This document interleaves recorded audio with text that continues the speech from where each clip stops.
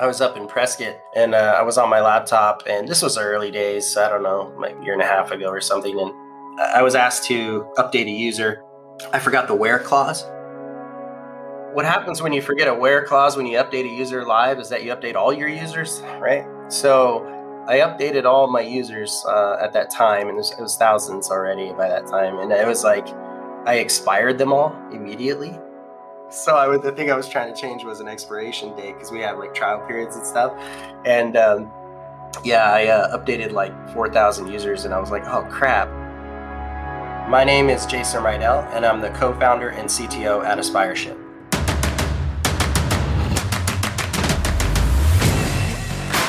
This is Code Story, a podcast bringing you interviews with tech visionaries who share in the critical moments of what it takes to change an industry and build and lead a team that has your back. I'm your host, Noah Laphart, and today how Jason Rydell spent his nights and weekends building the platform to change your career. All this and more on Code Story. Jason Rydell was drawn to technology as a 9-year-old. He knew what he wanted to do with his life, falling into the tech world, and as such, he didn't go to college.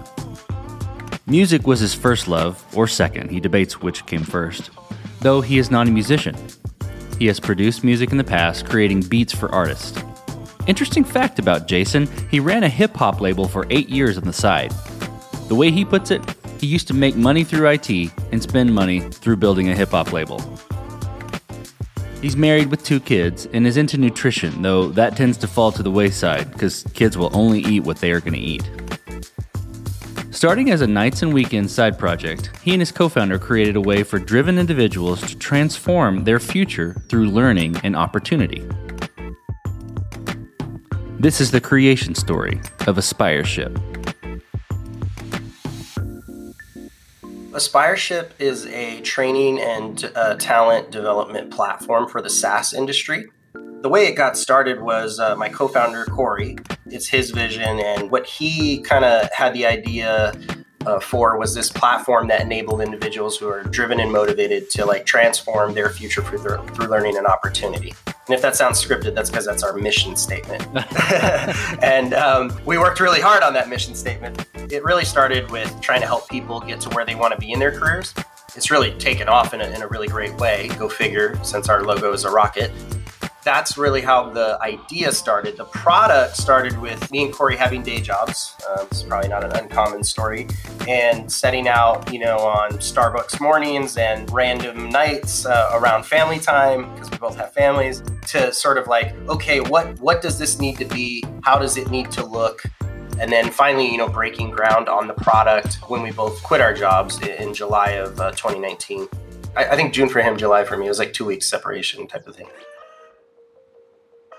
Well, tell me about the MVP. So tell me about that first product you built, how long it took you to build, what sort of tools you used to bring it to life. The product took about 3 or 4 months to build. It was from July of 2019 up till October of 2019 when we launched. And it's really interesting because for a couple different reasons. Like number one, I am not a sort of like classically trained developer. I've always written code, but I wrote code in a DevOps space. DevOps is really my native genius or whatnot.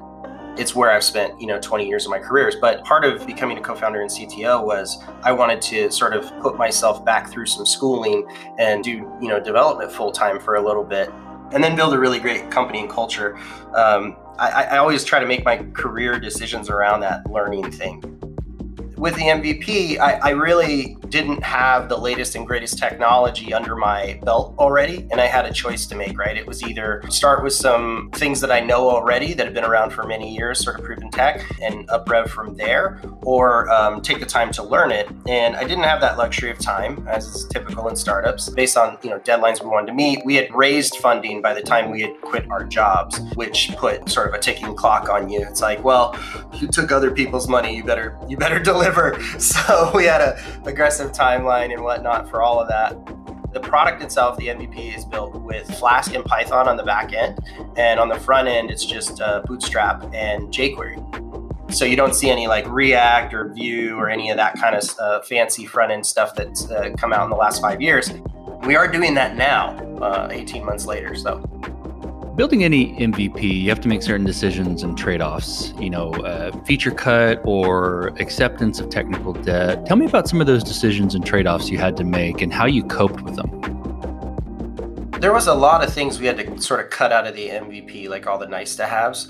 But the biggest thing for me is always like how much human work is there left to do that's unautomated when you push out that MVP, because you have to ultimately still facilitate that work. You still have to get it done.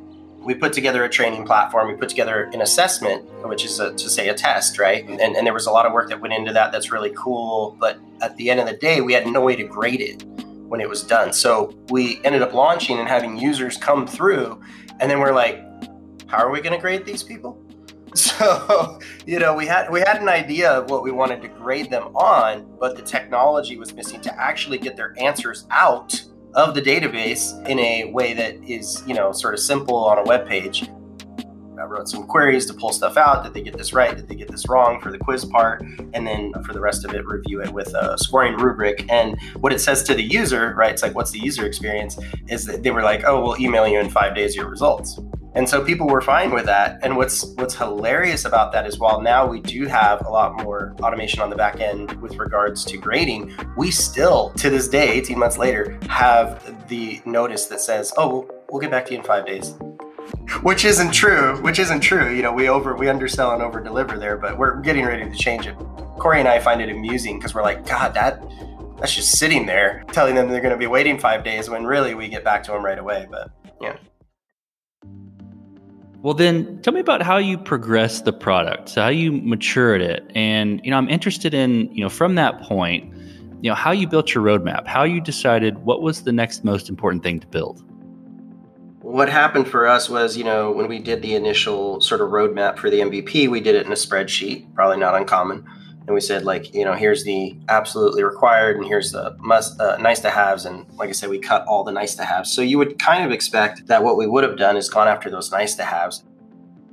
The truth is we didn't in any way, shape or form. So the nice to haves, we still haven't done. That implies that the net new stuff that we had to do came organically. That again is because of the pandemic. So what happened was we launched in October. For the first few months, we had a number of people go through it and graduate. We tried to place those individuals for jobs and whatnot. And then in February, March, things started to unravel because the pandemic hit and it was like, okay, how do we get people jobs now? Like no one is hiring, right? Jobs sort of fell out of the market. So what we did from there was really interesting. We created a premium offering for candidates, for students, so that they could have sort of continuous ongoing education, access to a community, and sort of like an on-demand video library and these live courses. We introduced all those different things. So that was one thing we did for $29 a month. But we're really a B2B focused company, even though we have B2C revenue as well. So on the B2B side, we kept hearing from our customers or potential customers that they wanted to use our training internally. So they really liked the training that we offered and they were like, hey, can we use this internally as like our LMS or whatever? And we were like, maybe. When we got to the pandemic, we were like, okay, we're a business. We still need to make money. We still want to help people. But these companies literally want to pay us for a training platform and for something called our vetting platform, which is an interview screening platform. But it's very similar to like the assessment that I was talking about earlier, just externally focused for companies that want to use it. Yeah, we turned around and started selling that as a B2B SaaS product for start entry point at like $299. And that went very well. And then third thing that we've done, sort of added on, is the hiring side of the business, right? The original vision for Aspireship has a lot to do with how do we use, modern artificial intelligence techniques to do not only hiring, but matching and education. All of that's starting to come together, but we just kind of started on that in November. So we're just now kind of, like I say, catching up to the original vision. And then, of course, on all that stuff, you have a ton of back-end sort of admin automation that has to go into it to manage all three experiences. Well, let's switch to team. How did you go about building your team? And what I'm looking for is, what did you look for in those people to indicate that they were the winning horses to join you? At Aspireship, we're one of those companies where we require that you care about our mission. And that is to say that you care about helping others is probably the shortest way I can put it. But as I mentioned with that mission statement earlier, to help enable, transform driven individuals for their future with learning and opportunity. You have to believe in that mission, but you have to be able to repeat it back to us in a way that speaks to your soul and who you are and your character. So we look for, the energy around that and the character around that and sort of what they bring in terms of their perspective on that mission. That's the first thing. And then the second major thing is just that, you have that we before me attitude. With the engineering hires specifically, I like to scare the crap out of them. I call it the hug and scare. What I do with those people is I go, hey, this is a great place to come and work and whatever, but, what would you say if I told you this is what it looked like on the inside, and I'm really sort of vague about it. So I don't try to I want to make sure they're comfortable not trying to offend me. I don't want them to think they're going to offend me if they say something bad. So I'll give you an example, Cooney, which is one of my engineers that I hired. I said, rank these things in order of importance for engineering. And he put testing at the top. And I'm like, hey, so what would you say if I said, that we don't have any tests? How would you feel about that? I was like, I'm really happy you put that at the top, but what would you say about that? And he's like, well, I would say that that's why you're hiring me, so I can fix all of that for you. That's a great answer. So you can see why he got the job. It's a humility test. There's a bunch of humility tests in the way we interview. We say to them, hey, please do a project for us. We don't pay you to do any of that, but it's hey, get through this thing. And that requires somebody to be sort of humble enough to be well, I want to be a part of this thing so bad, right? Number one qualifier. That number two, I'm willing to do the project. And then, like I said, number three is all the sort of character and energy qualification stuff that we do. Well, let's flip to scalability then. So did you build this to scale efficiently from day one, or have you been kind of fighting this as you grow and get traction? Yeah, less of the fighting. I wish that was the case. I've worked in environments where we were firefighting every day to keep things up and running. But luckily, with, sort of cloud scale platforms like Heroku, which is what we use on our back end, I meant to mention this earlier, it comes with auto scaling out of the box. So, I put an app up there and it doesn't have a memory leak, but if it did, auto scaling would sort of save the day. But yeah, we've had cases where our app has been hit with, spikes of traffic where it's holy crap, are we going to be able to scale and meet this? And the only real problem we ever had was on our database. And it really had to do with not, right sizing that instance, but the real problem was we didn't have at the time instrumentation on the database. So we didn't have that sort of observability or monitoring on that database that showed hey, there's a contention problem on this row in this database or whatever. And there's a design problem with your tables, Jason, since you set it up. And so sometimes things would happen and I look at it and I go, what is this? Why is this slow? Why is a query taking a whole second or two to complete? That's kind of a long time. Is this too many joins or whatever? And so that was more or less some of the performance things that tied into our inability to scale, but it never was to the point where it caused any real grief for customers. It was more they waited a couple seconds, right? At one point we did have some timeouts, but that was, again, sort of related to just database queries just tying things up. So once we got that cleaned up, it wasn't really on the infrastructure side that there was a scale problem, nor much on the code side, really just in the database, sort of between the ORM, the object relational mapper, and the database. So there's two aspects of scalability, right? There's the infrastructure, the technology, how you build it, but then it's also the people. How have you approached that side of the equation? So for our business, right, we're really focused around hiring. That's our primary focus. Even though we offer a free educational program and then try to get you placed, our revenue is largely based on placing people at companies. So it's in our best interest to get them hired. A lot of our team, when we built it, is focused around the hiring side of the business, right? So our largest sort of group of people is called Candidate Experience, and they're responsible for getting students engaged, getting them through the program, and grading them at the end, and then getting them placed for a job. There's three of those people. We're not a very large team. We're still only about 10 people, but it started with Corey and I, and then Christine coming on board, which is our president and COO, and then Peter, who's our head of product. And then after that, it's been all sort of sales, marketing, and this candidate experience thing, which is sort of a hybrid role. So that's why I have a difficult time saying, hey, we hired sales or marketing. It's no, we hired this thing called candidate experience, and it's sort of unique to what we do. You could look at them as somewhat of recruiters, but again, they do a lot more than that. So I don't want to minimize it in any way. that group's really the core of our engine for getting work done. And so there's, like I said, 3 people in there. We have a marketing guru, a product guru, a couple of people focused on sales, and I'm sure I'm leaving some folks out. But and of course engineering and my own space, Well, as you step out on the balcony and you look across all that you've built, what are you most proud of? There are 2 things. Number 1 is the culture of our company. We have a really fantastic culture, and building a company and building a culture is something that was a massive goal for me with Aspireship. So it wasn't just about, hey, let me go build a technology platform. It had a lot to do with, let me build a place that people love coming to work at, because I think that's really special. And as I tell people all the time, it's like, I want to help people both internally and externally as it relates to Aspireship. So I want to help the people that work there, and I want to help the people that work with us or that we find work for. So just touching people's lives in as many ways. That's, so I'm proud of us. I'm proud of our mission. But on the technology side, the thing I'm most proud of is architectural principles. When I set out to build it, I made sure to preserve sort of this idea of multi-tenancy as it relates to employers coming on board on our platform, which in essence is saying hey, we built a real platform. We didn't just build this monolith for that tries to work with all these different companies and serve them the same thing. We have a very sort of highly customizable and flexible way to integrate with our system. So like I mentioned earlier, this became sort of clutch with regards to the pandemic, because anything we have built for ourselves, we can turn around and give to you sort of on an RBAC basis, right? So I can decide whether or not you have it. And that's all just because of the multi-tenancy aspect that's in the principles of the architectural design. It's make sure you build this one to many or many to many or whatever. Make sure that everyone can use and interchange these things. And so I'm most proud of that flexibility, because from my architectural experience, there are things that are very hard to fix later, and multi-tenancy is one of them. So let's flip the script a little bit. Tell me about a mistake you made and how you and your team responded to it.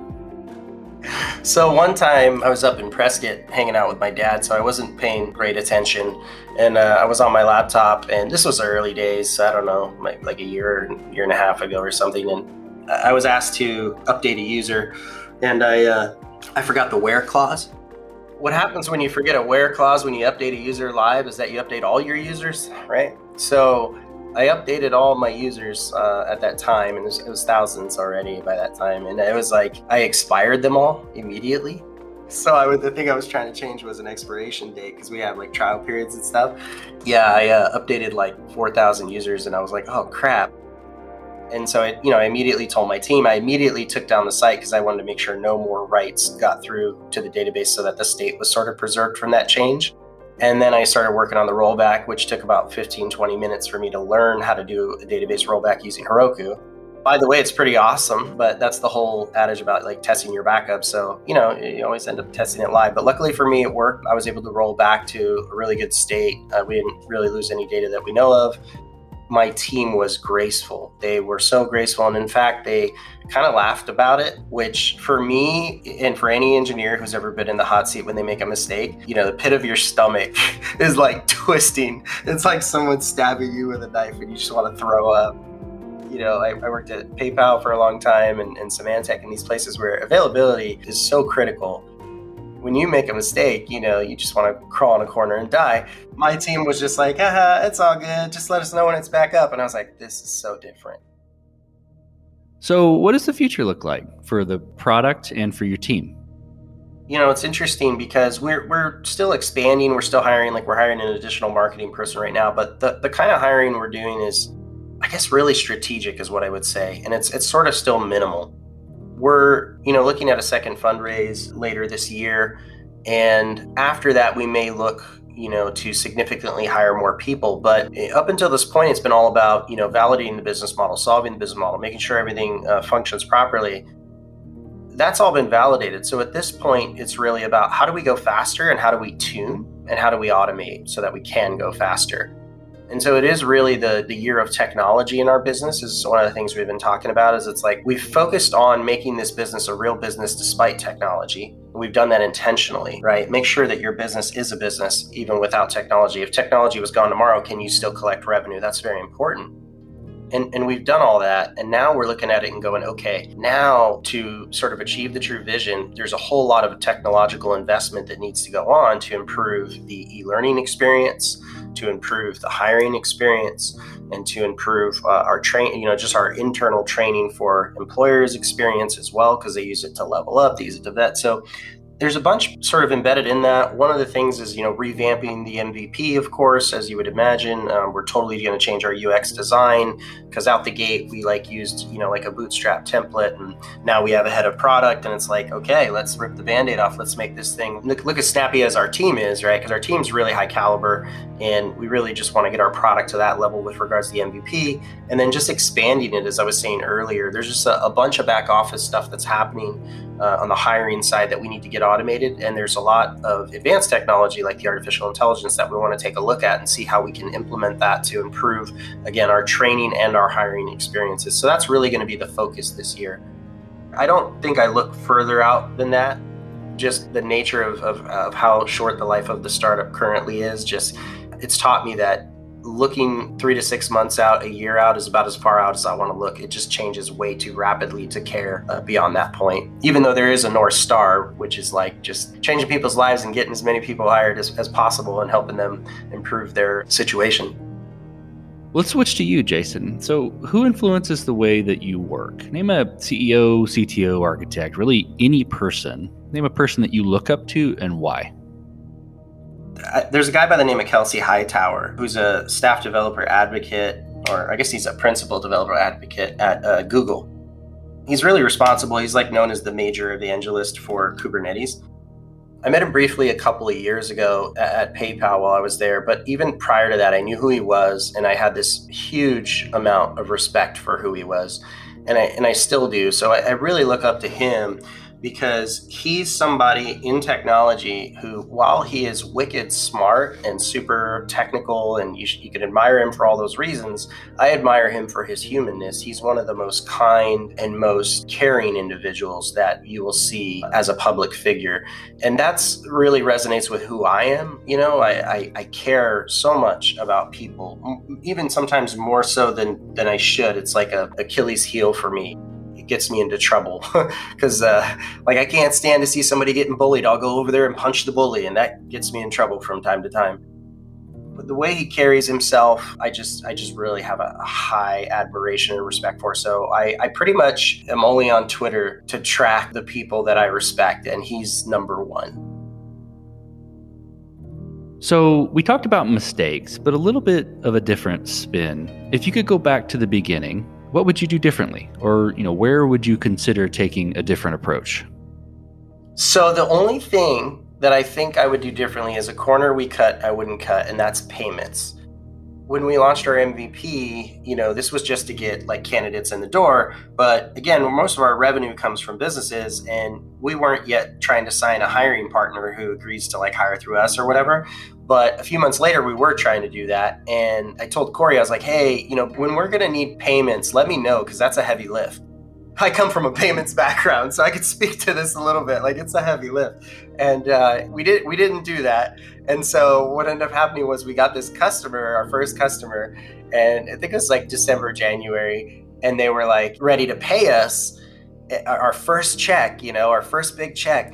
And we had no way to accept the payment. And so I was like, crap. So I did this is actually one of Corey's favorite stories about me. It's he's like, dude, you sprinted for 48 hours. So for 48 hours, I didn't sleep. I delivered the feature at 4 a.m. day of. The guy was paying at 8 a.m. that morning. And so I delivered it, and I did not have a great way to test it. So we actually did charge ourselves the full amount. I'm not even going to say what the amount was, but it was a big thing where we charged ourselves and refunded it. And the refund cost us, a percentage of the transactions. But we did that just to make sure it was going to work, and it did work. And if I had a chance to go back, I would do that right the first time, because unfortunately in that 48-hour sprint, I had no choice but to implement it sort of in a crappy way. And we're still running on that crappy implementation. And so every once in a while, we'll get a customer and we'll want to do something, and this constraint with the way we implemented our payments will pop up, and it's Why didn't you go back and fix that? So that I would have done right the first time if I had the choice. It's such a key part of your business, and particularly your customer's experience. Well, last question, Jason. So you're getting on a plane and you're sitting next to a young entrepreneur who's built the next big thing. They're jazzed about it. They can't wait to show it off to the world. Can't wait to show it off to you right there on the plane. What advice do you give that person having gone down this road a bit? If this person is an entrepreneur who's already built the next big thing, to me it implies they're both a builder and a visionary. And so if you look into, sort of the key positions you need in a startup, you got your builder, your visionary, and your hustler. And so I'd probably talk to them about who they've got pinned out or who they're going to go and get or how they're going to hire their hustler, number one. And that's usually the person doing like the sales and marketing for the organization. But over time, they become basically the heartbeat of the organization, keeping everybody on track. And they're the hustler, by definition, is the person just pushing. I talked to him specifically about who that key person is. And then on top of that, I would just get a sense for this entrepreneur's ego. I would try to search for the understanding around what technology means to the business. So even in a business like Instagram or something with a patented technology, let's say, where technology is absolutely critical, I have this saying, and again, I know Kelsey goes around saying this as well, that technology is really about people. Conway's Law, if you've ever heard of it, where your architecture reflects your organizational structure. But the long and short of it is there's no getting away from the humanness that's involved in technology and business. And I really hate when technologists specifically underweight the importance of business or people in that chemistry. And I always try to give people the advice of, it's not about the latest and greatest technology. It's not about all those different bells and whistles and shiny objects. It's about how are you using this technology to enable a business to be better, or how are you using this technology to enable human beings to be better? And never lose sight that, it's about people and not technology. That's fantastic advice. Well, Jason, thanks for being on the show today. Thank you for telling the creation story of Aspireship. Noah, thank you so much. I had a wonderful time. And this concludes another chapter of Code Story. Code Story is hosted and produced by Noah Labhart. Be sure to subscribe on Apple Podcasts, Spotify, or the podcasting app of your choice. Support the show on patreon.com/codestory for just $5 to $10 a month. And when you get a chance, leave us a review. Both things help us out tremendously. And thanks again for listening.